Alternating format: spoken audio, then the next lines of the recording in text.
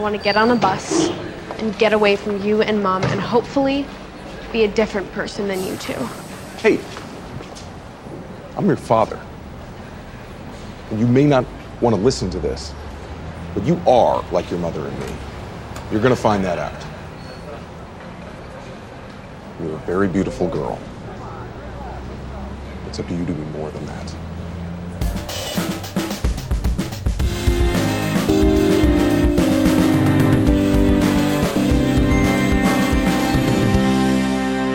Welcome to the end of Mad Men from the Idle Thumbs Network. I'm Chris Remo. I'm Jake Rodkin. This week we're talking about episode 10 of season 7 of Mad Men, the third of the final episodes of the show in this remaining half season.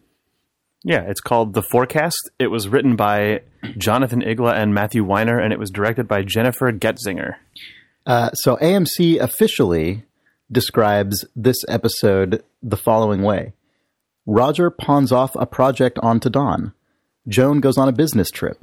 Peggy and Pete clash over how to deal with an account emergency. And that's all that happened in this episode. Yeah, I would describe this episode using those terms. Mm-hmm. So what did you think about this episode, Jake? Just in general. I loved this episode of Mad Men. Yeah. It was a really good one. Yeah. It was strongest of the season so far? Of the half season. I don't know. The first episode of this half season was really good in That's sort of true. That's sort true. of the way that like you picture, like when you picture what a great Mad Men episode is, it is like all of that like back and forth crazy stuff in Sterling Cooper and just like That's true. the crazy world of advertising. But this episode, like especially, I don't know, they're just the personal arcs, especially of Joan and of sort of the original Draper family group, are both so good in this episode. Yeah, I agree. This to me I shouldn't have asked best of this. That's a silly thing to say when there are only three, but the best of three is fine. Definitely the first of these three that to me really feels like it's part of the final statement of the show. Yeah, and I think that it's so to me it's funny. I was talking to Sarah about this, and she was saying how much she loved the sort of like almost joyful, ebullient tone of this episode. Like there's a lot of just like outward expression of these characters. Mm-hmm. And while I totally felt that way about a lot of this episode, but it was overshadowed to me by a really really strong expression of what I see as this show's essential like nihilism via Don Draper. Yeah, sorry, I'm nodding yes to you as if that communicates anything over audio. But sure, yeah. That I think the show basically sets. The more I think about it, more I think this episode essentially sets out its thesis in the opening scene when Don is trying to sell his apartment, and that was the opening scene, right? Where the broker is basically raking him over the coals for what is just a piece of shit, depressing, sad apartment this is, and Dawn is just like, what do you mean? It's great. I know, but then like the opening shot is just the living room with like a deck chair moved inside. Yeah, it's like a card table. Yeah. And a phone on it. Yeah. She. I mean, it's so direct. It's so in your face. She's just looks like a sad person lived here, and Don's like, well, a lot of wonderful things happened here. Well, you wouldn't know it. Yep. It's brutal. And over the course of the episode, every time Don checks in with her, he's like, I don't understand why you can't just make it seem like it's just some really amazing Yeah, she's always person. just like, I'm not a magician. Like, that is not what this is. Right. Don, this is the only way Don knows how to communicate things to people, really. And he's sort of butting up against the like he spins that pointlessness story of it. about like a millionaire, who had to jet She's off like, to another country. What this looks like is your actual life, which is a disaster. Right? Yeah, exactly. And this episode, you mentioned the sort of core Draper family thread, and I felt both Dawn and Betty in this episode are shown to be hitting.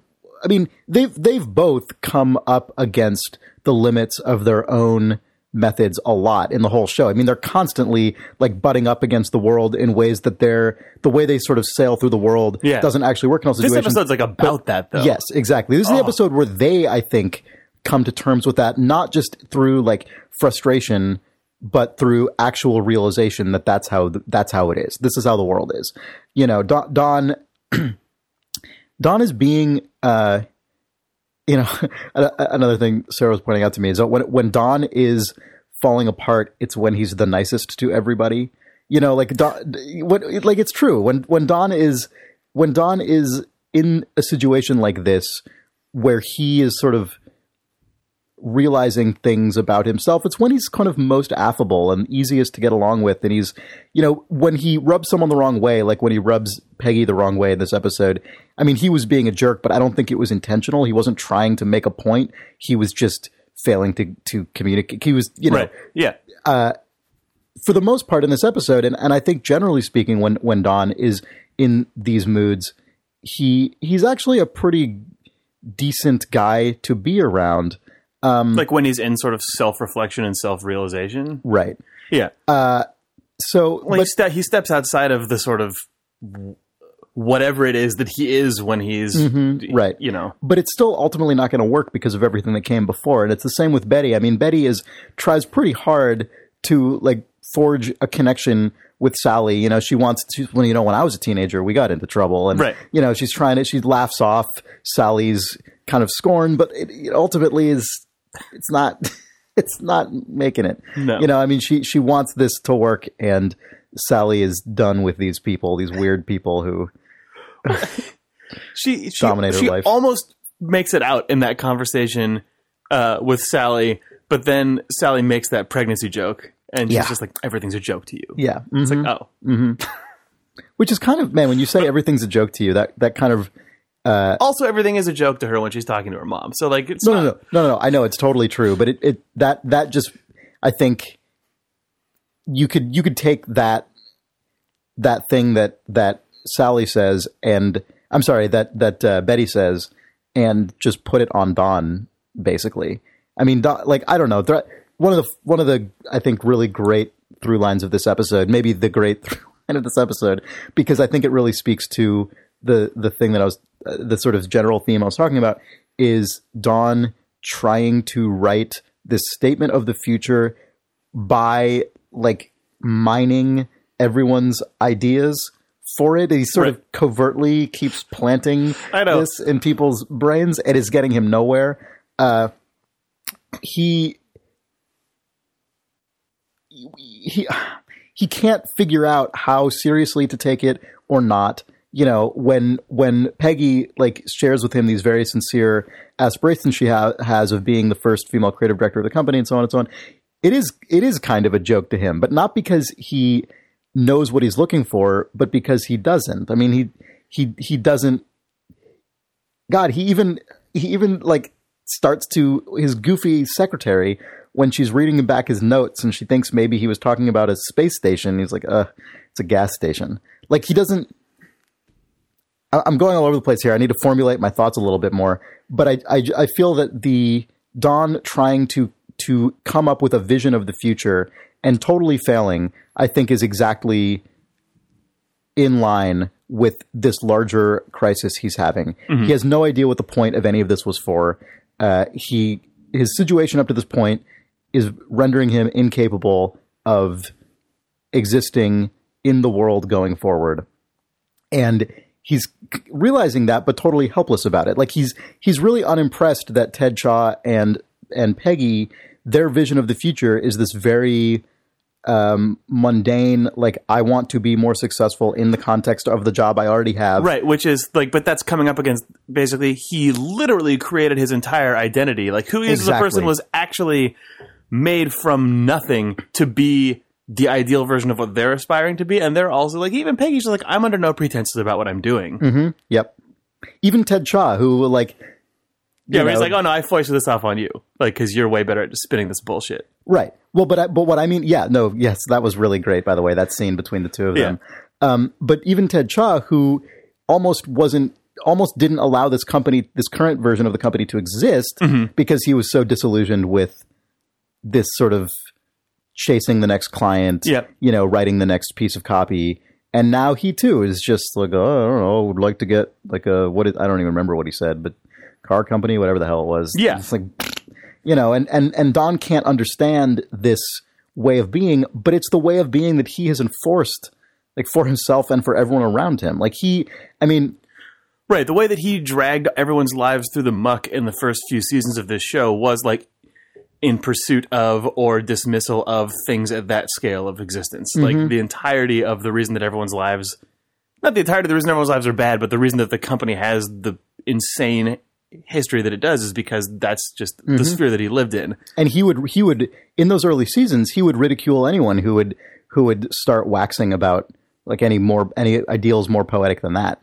You know, I mean, you imagine Don saying basically it's just a car or stuff like that to people. Yeah. I don't know what he actually says, but that effectively. Yeah. What a good episode. So I can probably stop just rambling about that thing that I was rambling about. But do you want to talk about Glen? Yeah, sure. Let's talk about Glen. What an amazing reveal! And I was so happy that Glen showed up. I know. And then it's like 70s Glen. He finds new ways of being kind of creepy Glen. Like, yeah. Except now he's magnetically creepy too. Yeah.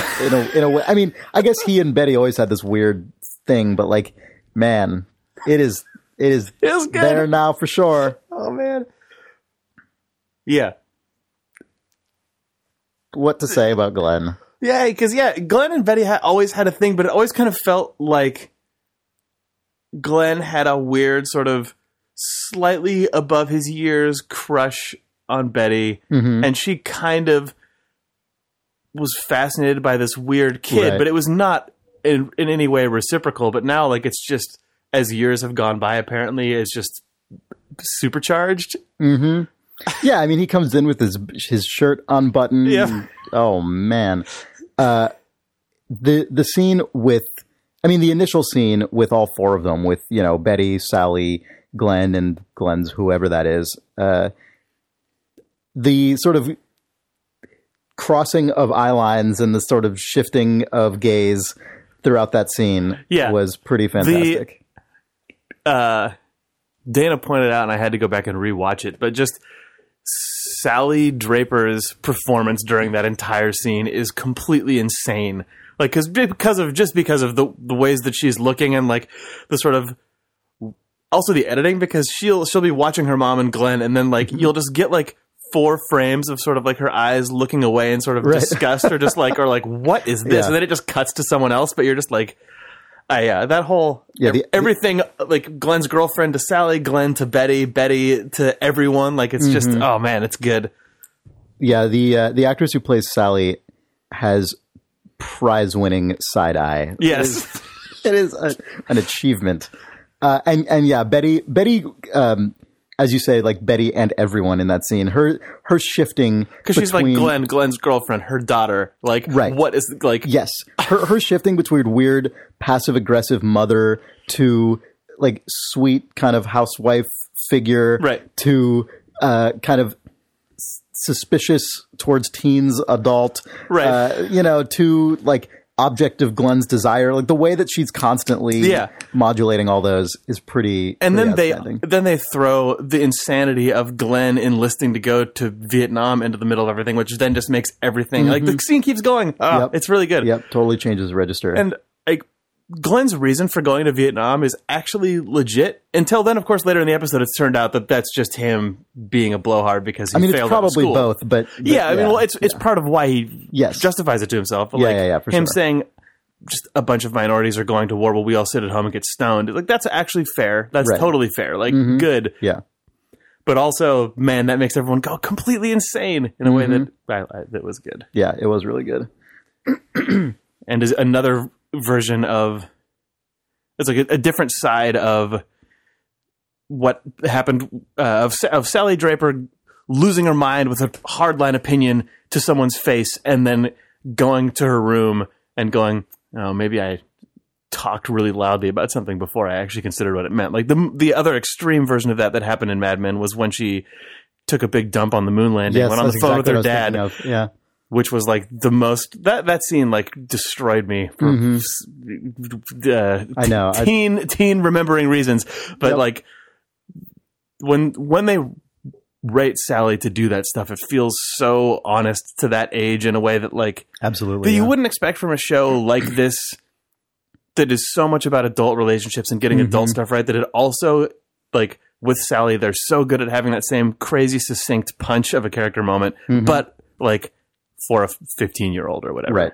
Yeah, and I mean, I think as far as adults go, I think that part of, I mean, you know, neither of us have kids, so we can't speak to this directly, but I would have to imagine that part of being an adult past a certain age is that kind of like crushing intersection with your child. Yeah. In that mode.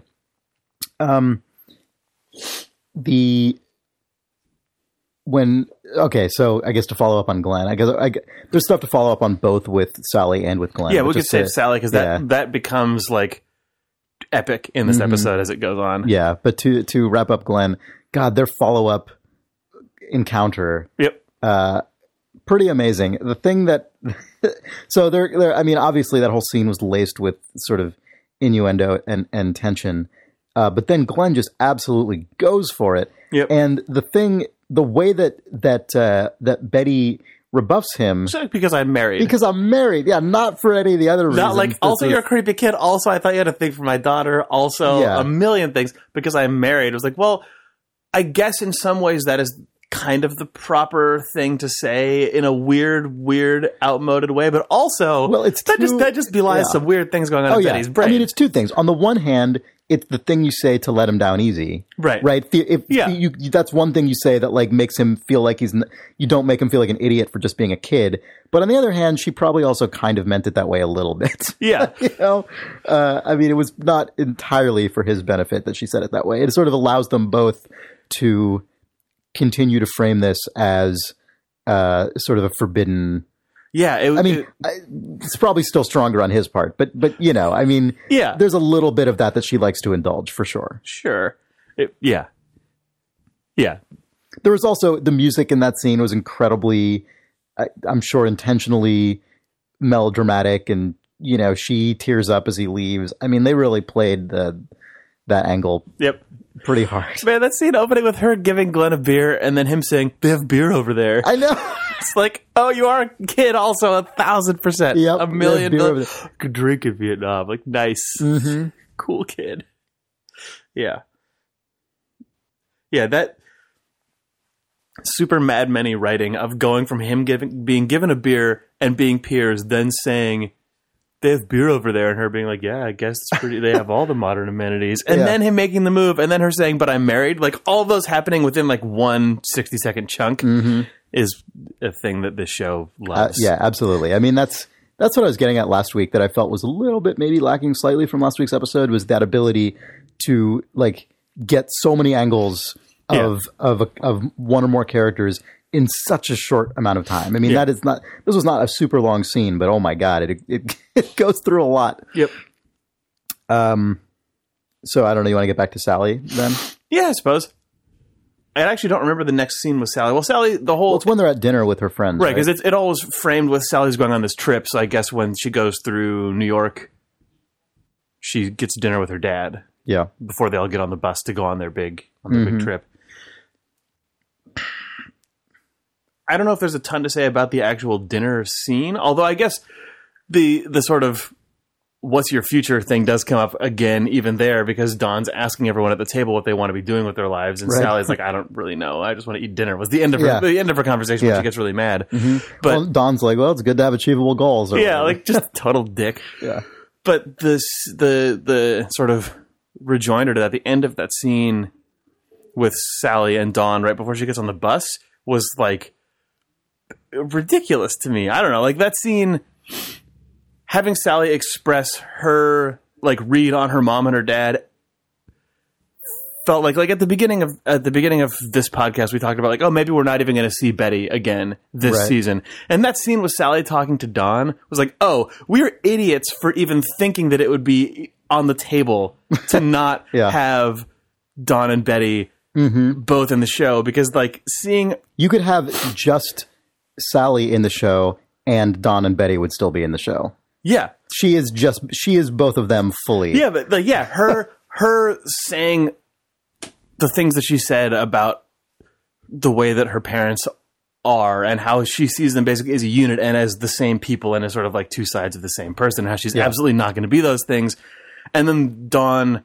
Actually, okay, I have to ask you because I couldn't quite hear what Dawn said to her, where he said, you're very... Oh, yeah.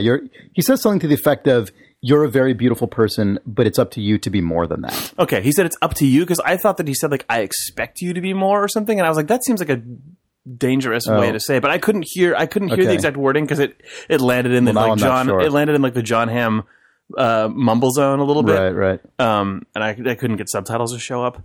But... yeah. But generally, the sentiment that you said is about what I expected, which are sort of what I took away, which feels like it's also reflective to when he kind of gets when he gets browbeaten by the guy that he fires. Definitely.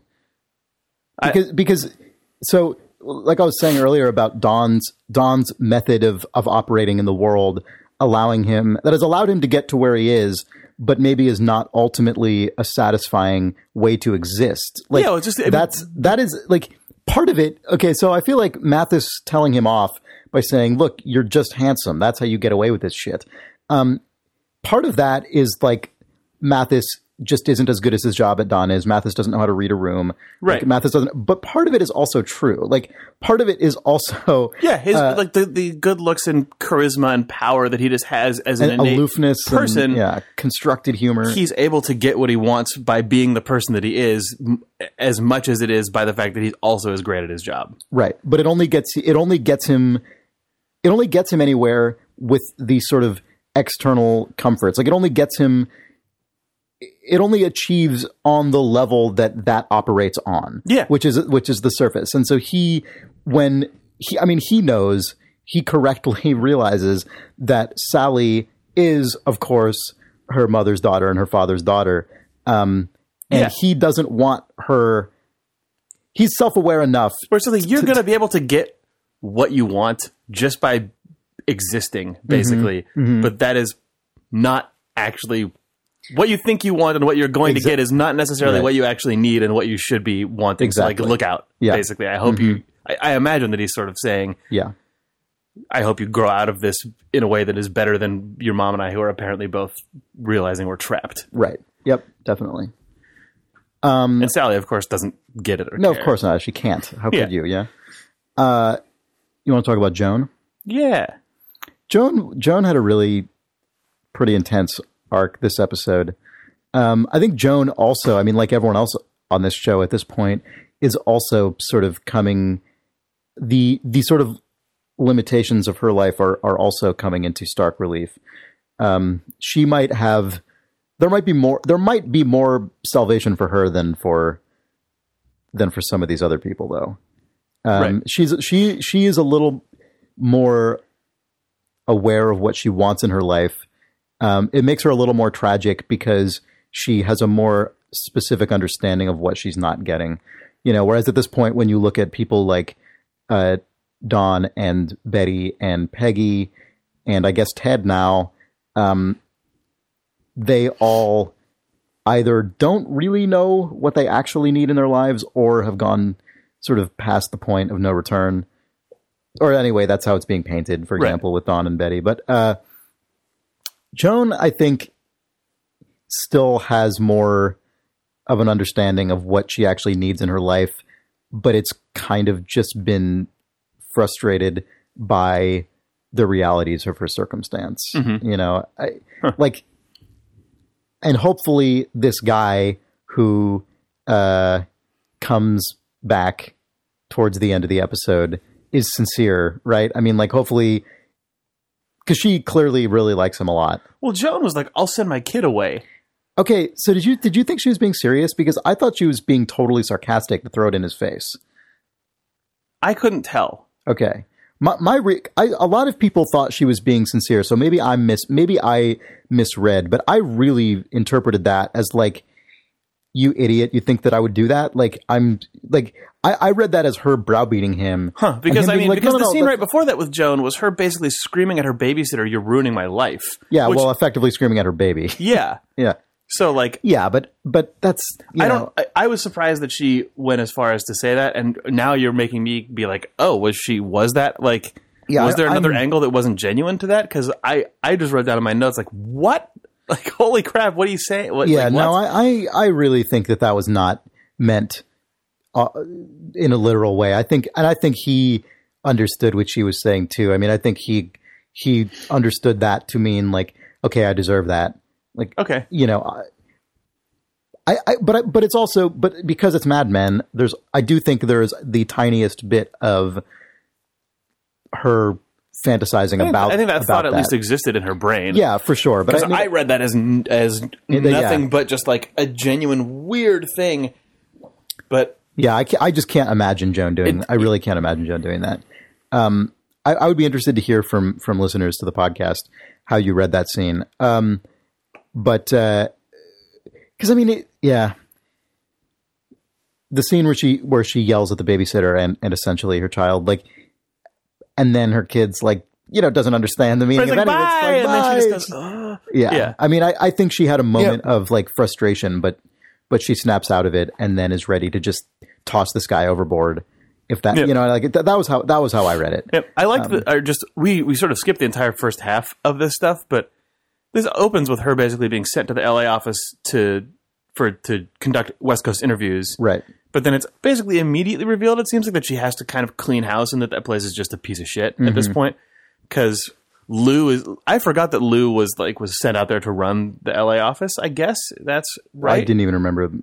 Because he was there, you know, like, because he was sort of the power player in Sterling Cooper and Partners or whatever, right? But who was ruining the office, and then he got right. But when Don came back, like this was like his like you're just like loser mothball moves to put him in L.A. And then he's taking meetings with Hanna-Barbera trying to sell his dumb comics to them and stuff. I don't know. I hope that, as discussed last episode, that tiny stupid beat was Lou's swan song. Right. Was having the secretary be like, he's taking some really serious meetings down here. And it's like, oh, really? I didn't know about that. Oh, he's meeting with Hanna-Barbera. Oh, to sell a bad cartoon. Yeah. Oh. Yeah, Lou's last words on Mad Men. Joan, you coming or what? Yeah. That's fine. He might be back, but like... Yeah. Yeah. Yeah, that whole arc was pretty good. It was just if in large part because it was just really nice to see Joan have a nice thing happen to her. Yeah. Just seeing her enjoy getting to have the kind of flirtatious, like weird chance encounter thing and just play that through was just nice to see. Also, the person that she meets is a person who I think that guy walked into the situation thinking that he just like ran into a pretty face, but then it turns out she's actually like an employed executive, and he's like, or it's like this is kind of actually like a relationship on the level that she maybe deserves as far as like social status and competent human being goes. Well, and that was a nice thing. I mean, we know that we're not going to be surprised, or at least unless it's really weird.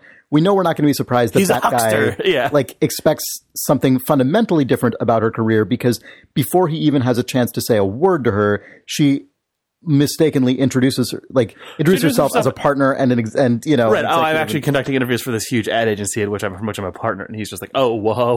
Well, no, I mean she says that to him thinking he's the person he's an interview candidate. Yeah, so he meets her as just like a boss, basically. Yeah, which is a nice way for a man and a woman in this show to enter into a relationship. Yeah, and the way that all of the sort of micro reactions of their arc over the whole thing, I thought was very good. Where sort of they obviously hit it off really well. The next time you see them, not the next time you see them. I guess they have dinner, but they're in bed together. Oh, the next time you see them, they are in bed together. He gives Joan his card, and then you see the two of them in bed together.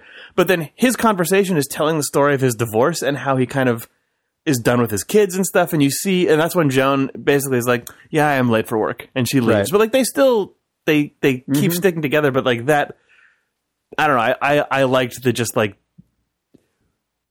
they clearly think each other is great, but there's just the sort of fluctuations of the reality of their lives and sort of figuring out if they will or won't end up actually lining up correctly. It was just done in a way that didn't take away from sort of Joan like getting this in quotes in her life, but at the same time, like it's not, there's, you know, at no moment in the entire thing was it like, this is just great.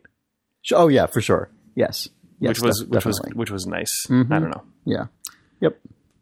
there were a lot of just nice interactions between people in this episode, even though obviously it was all laced with kind of bleakness, as this show was wont to be. But I really liked, we already talked about the larger thread, but I really liked seeing Dawn and Ted share kind of a actual moment of equals, which is not a thing that happens almost ever with those guys. Yeah, it's a reminder that these characters have been around long enough, and this business has been around long enough that there are other people who are at Dawn's level and have the experience level that he does, and they can actually work as peers and not just Dawn shitting on them. Yeah. Dawn, yes. Ted turning the sort of like, Roger tried to buy that. Yeah, I foist this off on Dawn, and then that just like, instead of being awkward, is just kind of Dawn being like, yep, and they both just kind of, bat it back and forth for a bit. Yep. Yeah, that was a nice thing. There were a lot of little moments like that in this episode. That did not go in that direction with Peggy, though. Oh, man. Yeah, no, that...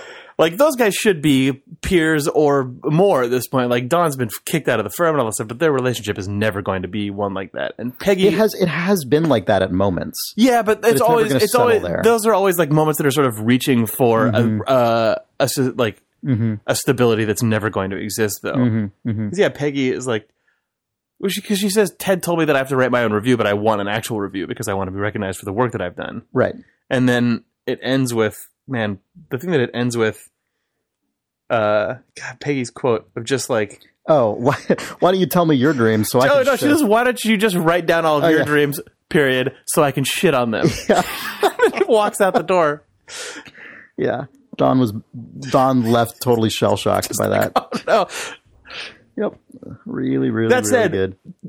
Peggy saying that actually left a mark on Dawn. Like all of Dawn's interactions at Sterling Cooper, they're all accruing. Like but at the end of this episode, he doesn't one up anyone inside of the agency. Basically, I mean, that's kind of what I was getting at by saying when Don's in this position, he's kind of a nicer guy. Yeah, like he's not cutting people down except for Mathis, I guess. Yeah, but even Mathis kind of got the last word. Whereas I mean, kind of that scene, like they were both right in my opinion in that because when Dawn gave him that information, it was like. It felt to me like anyone in the world should have been able to pick up on, Don Draper, can say these particular lines and they'll work for me. You need to find the sort of squirmy dork version of the same material. Right, but instead he's like, well, like, oh no, Tinkerbell cookies. God, also all that Tinkerbell shit. Just garbage. Just total garbage up and down. Yeah. And Don doesn't even care that it's garbage, really. It sounds like, when he was like, got anything else? Like, we got this other catchphrase. Like, well, I guess he was like, that's one better. Tink and you're hooked. Don's like, what's wrong with that? Seems fine. But you know that he was also like, well, I guess that polishes the turd 10% more than the thing you had before. I am out. Like, is he just checked out? It felt like he was just like, not my fight, whatever. That's better at least. Bye. Yeah. And then when Pete and Peggy are sniping at each other about that disaster of an account, Don is in the background basically busting up. Yeah. Like they're just like yelling at each other. He is just like smirking. He thinks it's incredible. It was like a dad watching his two kids. Yeah, all of that stuff feels like people are going to Don for dad's approval on this stuff. Well, they're like, you need to sign off on this Peter Pan thing. And he was like, whatever. But then I thought like, it's also kind of justifiable that that's his response because every other interaction anyone has with Don in this episode is not with him as a dad. That one thing felt like it was just like everyone's kind of whining because it's not going well, so they bring in Don, and he's just like, "Yep, I don't know, Don." Tinkerbell stuff. No, really, really, really amazing. So I guess we've pretty much covered. I mean, we talked probably more about the scenes in this episode than any of the previous two. So I guess we should probably wrap it up. Yeah. With that last scene, which, I mean, that puts a button on it, right? Yep. Don just homeless, basically, actually. Yeah. Mm-hmm. Yeah. Yeah. After all of his, like, crazy cajoling for how she can, like, sell this apartment in a crazy way, finally she just sells it in a normal way to normal people. Yeah. For the asking price, like, everything that he's got. And then it's like, congrats, you got it. Door closed. You're now out in the hallway. Yep. Yeah. Yep. I don't even know. I feel like that scene. It ends with her saying, now we need to find a place for you. Yeah. Like, what a good. Yeah. Yep. It's self-explanatory, right? Yeah. Like, what do we even need to say about that scene? As usual, the choice of end credit music in this show is, like, unbelievable. Yeah, it's good. It was, the one. Okay, stupid stupid note about that last shot. It held for a dramatically long time for cinematic purposes, but it held long enough that I stopped looking at it as a shot and as a dramatic moment, and it just looked at John Hamm's face and was like, they just told you to act in a freeze frame here. Like, this is a little bit... It held just like half a second long enough that it was whoops, we're in like police squad territory. Right. But whatever, it was great.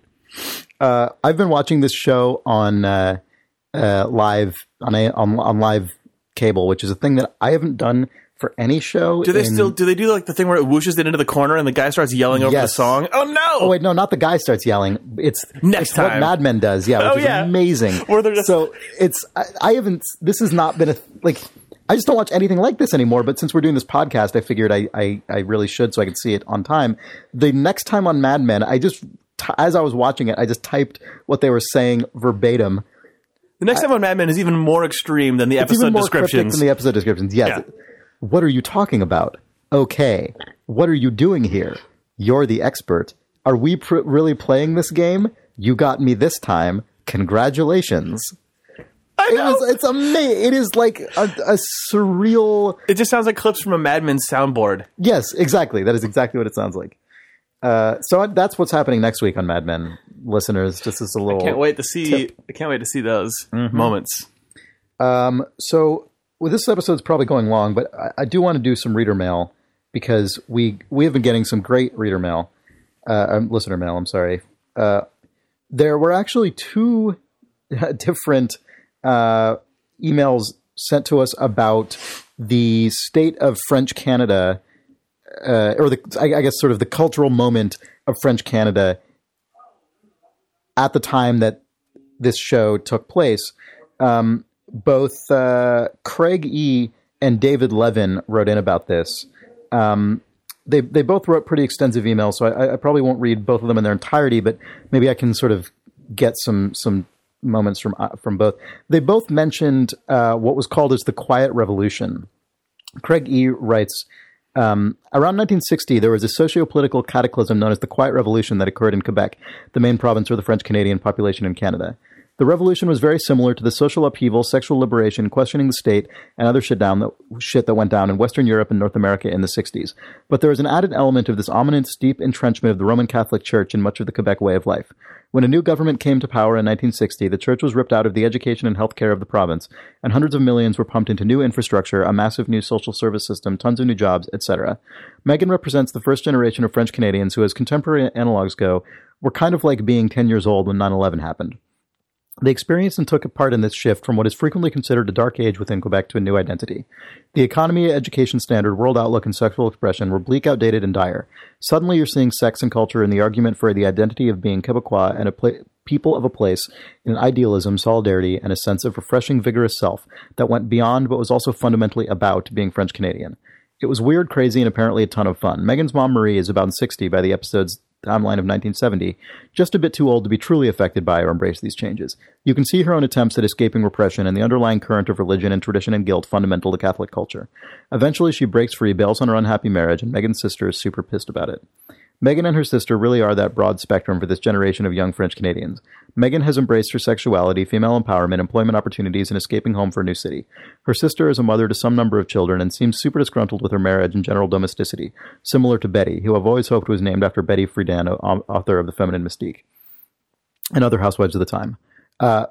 Further, Megan's divorce is seen within that Catholic refusal to acknowledge divorce, and that adds another level of guilt and complexity to her in the eyes of her family. So he goes on and talks more about this. I'm going to go see if I can grab anything from the other email from David Levin.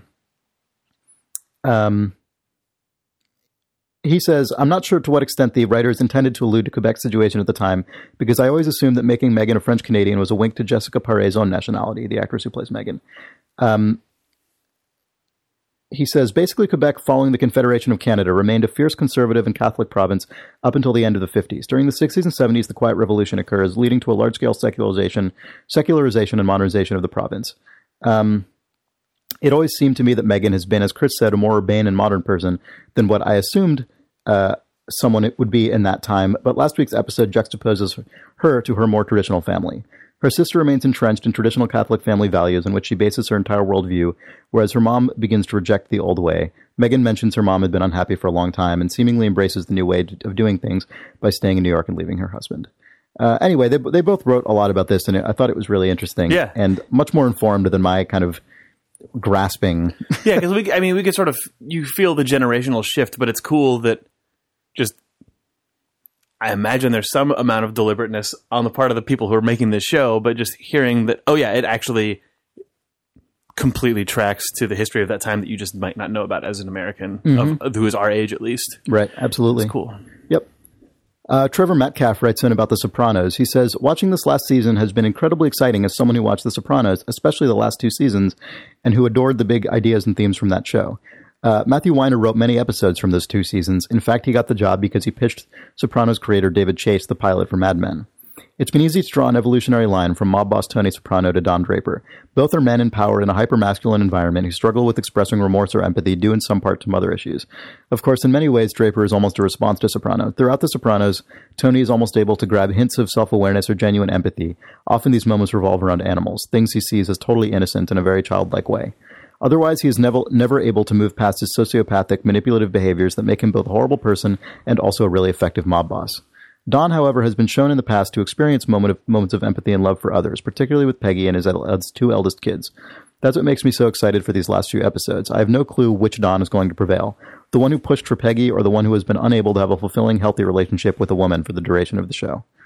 Trevor Metcalf, Danville, Virginia. Nice. Yeah, that's a nice parallel there. Let's see. Tristan writes, "Hey guys, sadly no gal. Would have loved to have heard her thoughts." True. We're garbage. In a recent interview between Matthew Weiner and his sister Allison Weiner, who is hilariously a talk show host, Weiner explains that he knew how he would end the show since he pitched it, and goes on to say that around midway through the show running, he had planned out the scene exactly. My question is, do you think the show is influenced by this, and how do you think the show will end? Cheers, Tristan. I don't personally like speculating on how this show will end because I feel like it's not going to mean anything. Oh, it's just going to play the theme from the opening credits as a photo-real version of Don Draper leaps out of a building. Yeah, but it is really interesting. But then it'll end like the Hudsucker Proxy ends, where he hits the ground and then it just cuts to a fat lady screaming. They're actually just going to use that shot that the Coen brothers filmed. Oh, interesting. They're just literally the same. They're not going to refilm it? No. Okay, yeah, it could be. It is interesting, as Tristan writes in, that apparently Matthew Weiner's just been carrying around the final scene for years, I guess. I wonder if is that a recent interview? Yes.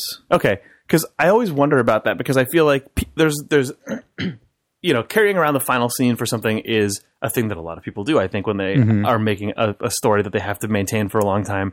And it's always interesting how much of that does or doesn't end up in what the actual final scene is, because like you can say, I've got the final scene in my head, and like maybe some of the plot beats are there, but the way that the characterization actually ends up is completely different than what you'd imagined. And I think it's even hearing Matt Weiner say that, it's still impossible to discern what that means, because if it's just like, does he mean like he just has a final image, like the final frame that he wants the show to be? Or is it like literally these plot events? Or is it like, or does he mean this is where I expect Don to be emotionally and I've been writing towards that? You just can't even discern without him telling you. Like, we're probably not even going to know what that sentence means for 10 years or something. You're in kind of like George Lucas, I had it all planned out all along mode, which is like... and I mean, even like this, like we're working in an office at a game development studio making a game that's very narrative heavy, and we've known in quotes what the end of our game is since like the third week of story meetings. But the meaning of it has changed. The actual meaning of it has changed a million times. The specifics of it have changed. Like the same basic setup is there, and we can with confidence say we've had the ending in mind since we started working on this project. But even like our video game, that what that sentence means has like morphed 1,000 times over the course of just like 18 months. So Matt Weiner is saying, I've known since like sometime in like season 4 or whatever. I'm really curious if he would ever articulate what that meant, or if we're ever going to hear what that means, because that sentence unpacks, I think, in fans' brains and different creators' brains differently. Yeah, no, for sure. It's the kind of thing that sort of ends up getting built up into kind of myth of the auteur, where it's easy to use. It's easy to take a statement like that, package it into sort of a pithy truth, and then use it to bolster the image of the sort of like untouchable. Yeah, to me that means like at a certain point in production, he got some image in his head or some idea that was strong enough for how he was going to end the show that he then was confidently able to build towards a conclusion, but that doesn't necessarily mean I knew the exact plot or like I knew where I wanted Dawn to end up. It's just sort of like, I think you can get to a certain point in a story where you just go, oh man, okay. Mm-hmm. I know where this is going. I know how this is going to end. And then you can still be loose in between those spaces. Sure, but of course, he probably was like, it's perfect. The world is going to fade away from around Dawn and then is going to be falling through a bunch of now very outdated looking advertisements. The opening credit sequence is weird now because Mad Men has gone so far into the future that all of the ads that Dawn is falling into just feel antiquated. Dated? Yeah, for sure. Yeah. Yep. Yes, that's true. Also, I saw one of the advertisements they had in between, just in the ad break on the show when I was watching it last night, was for some like fan recreation of the first episode of Mad Men or something. I didn't really get it. I guess a bunch of different people are recreating individual scenes from that and they're stitching it together into one. Oh, weird. Okay, that's a thing that people do. Yeah. Anyway, the actual takeaway was that they, in the process of advertising that concept, they showed the actual shots from the first episode. And It was crazy seeing how different everyone looks, including Pete, who now I keep meaning to mention every week, has just this unstoppable receding hairline, which is incredible. Yeah. When you think about what a baby Pete looked like in the first season of this show versus what he looks like now, he still kind of looks like a baby because he just has that face. But also, he's definitely an older man than he was before. Yeah. It's a bummer for Pete. I have one more email to read just because I don't want to let it pile up week to week. Myra Boxer writes, I wish I didn't have to write this, but I feel like Dawn is descending into levels of purgatory. In this episode, the once stylish and pristine office looks careless and sloppy. Visually, there's a lack of decorum in the office. Dawn has a sombrero hanging carelessly on his walls. This is about last week's episode. Okay, yeah. Dawn's office just looks like some kind of just like, it's turning into looking like a middle-class living room to me, like an upper-middle-class living room. Like his office, like it's got that dumpy wood TV in it. Like it just, I mean, I know that's of the era, but like even the way they shoot it, it looks like it's Dawn's house more than his. So here's she continues sort of on that theme. Has anyone noticed the sharp lighting which makes everyone look older and lined and tired? Not stylish, just overdone. Heavy blue eyeshadow on the women, Megan and Betty. Heavy pancake-like makeup on Peggy. Strange rules, too, now that Bert is gone. 2 secretaries to answer phones for Roger. They're rude and bossy and disrespectful. Desks look sloppy. Meredith is critical and tough with Dawn. It could be argued this is a more realistic view of an agency, but nothing is visually pretty anymore. And seeing Dawn in his wretched apartment of Diane's, followed by his entry into the once magnificent and now empty living room with sockets and plugs sloppily draped on the rug. So sad.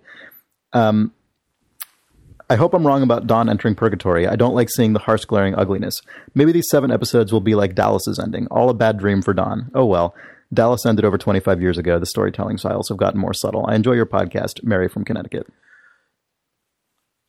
Interesting. I don't know if I have a direct response to that email, so if you do, you should say it. But it reminded me of some stuff that I was thinking about when watching this episode. Just when they're talking about like just the realities of Sterling Cooper being a subsidiary of McCann's and the era in which they're in is starting to really become apparent. And the stuff that she's talking about in that letter to us also reminds me of just what is the inevitable fate of Sterling Cooper and Partners, given where we are in history. And the answer is, it is just going to become to no longer exist. It's not going to exist, but it might spend 10 years before it dies as just like a drop-ceilinged aging shithole that has the same interior decor that it has right now, but you're in 1987 and you're still inside that office. That's and totally it's like, true. All the glamour is going to be gone. Like even Dawn's apartment, and like Dana pointed this out before I really noticed, but just the way that once it's stripped of furniture, like last episode, it at least still looked like an architect's like drawing of Dawn's apartment when he walks in and it's fresh, but they lit it dumpy this episode. And like, you just see like where the wood paneling is inevitably going to just peel a tiny bit, and like where the ceiling is going to get a little moldy and the carpet already, like the sort of once passionate wine stain is now just like, that's just gross. And like I noticed this era just doesn't age well. It disappears into a big pile totally of crap. True. And when you look around, we live in San Francisco, and it's a real bummer. There are a lot of neighborhoods in this town that are really nice neighborhoods, but are unfortunately had the bad fortune to be renovated in the era in which this show was set, and now they just have these bad carpeted floors and bad wood paneling and these things that just do not age the way that the older homes here age really well, with nice hardwood and like the nice older molding and all these things that stuff that you can effectively just, if you have to, you can spruce up, sand down, repaint and refinish, and it looks beautiful again. Whereas like, it's funny because like, when the first half of season 7 was on, and when season 6 and 5 were on, season 5 and 6 are like prime romanticizing this era of like crazy bright colored square fake wood paneling and like Roger Sterling's office and all this stuff. It made me actually, when walking around San Francisco, look at all of those sort of like later modernist buildings that were sort of trending into the gaudy look, where like suddenly there's weird gold ovals included in all your design and stuff, and going, if these get a bad rap, but if people clean them up, they probably would actually look really cool, like, because Mad Men shoots this stuff. But they require constant maintenance. Yeah, but then now everything has to be focused on now seeing that illusion. This, I'm like, oh man, even just lighting this in a more naturalistic way suddenly just makes it look dumpy. Like this Sterling Cooper, like, especially as a subsidiary of a large company that clearly doesn't care about them really. Right. It's just, there's nothing but decline in the future of this company. And like, even like just the glamour of an advertising agency, like it comes back in the 80s in a different way, but then it feels like it's not really up until like basically the internet that you could have a culture even resembling the heyday of Sterling Cooper in this company. But even that is like, but it's like has a totally different vibe. It's not this sort of like glorious edifice. It's like hip young dudes pitching a multimedia strategy or whatever. Yes, but there's just it's they're not making the show about it, but they're sort of starting the way that the evolution of the aesthetic of Sterling Cooper has always never been the point of the show, but has always been a very conscious choice that's always sort of informing the mood and stuff. And I think I didn't pick up on it last week when, what was the name of the person who wrote in? Mary. Yeah, when Mary did, but this episode was just like, oh no, like this is gone. It's already dead, done. It's fitting that they were acquired as we start to head into this era, because I feel like if you're contrasting where the sort of cultural perception of this field goes from the 60s into the 70s and 80s, obviously in the earlier years of when Mad Men is set, they still do big deals and they chase big deals and they have Roger doing deals and everyone's doing deals. But you get this sense that the deals are the result of this like very specific creative identity, or at least that's how they like to think of themselves. Whereas when you think of the 80s conception of marketing and business, it's all about the glorification of the deal itself. I guess that's like what I meant about business people doing business in business. That's what I meant about the re-rise of this stuff in the modern era, is that I think now advertising has gone back to, oh, I see. I want a creative driven team with a personality at its head, and I'm buying into the charm and like charisma and raw energy of a small group of people who are going to deliver me an amazing advertising campaign. Like that seems like that's back in vogue in a way that it was not 15 to 20 years ago. That's true. I think you're right. It's definitely, except that now that industry has sort of, I think, successfully repositioned it as an aspirational thing. Yeah. Except now everyone has. Now it's also called the creative industry. Yeah.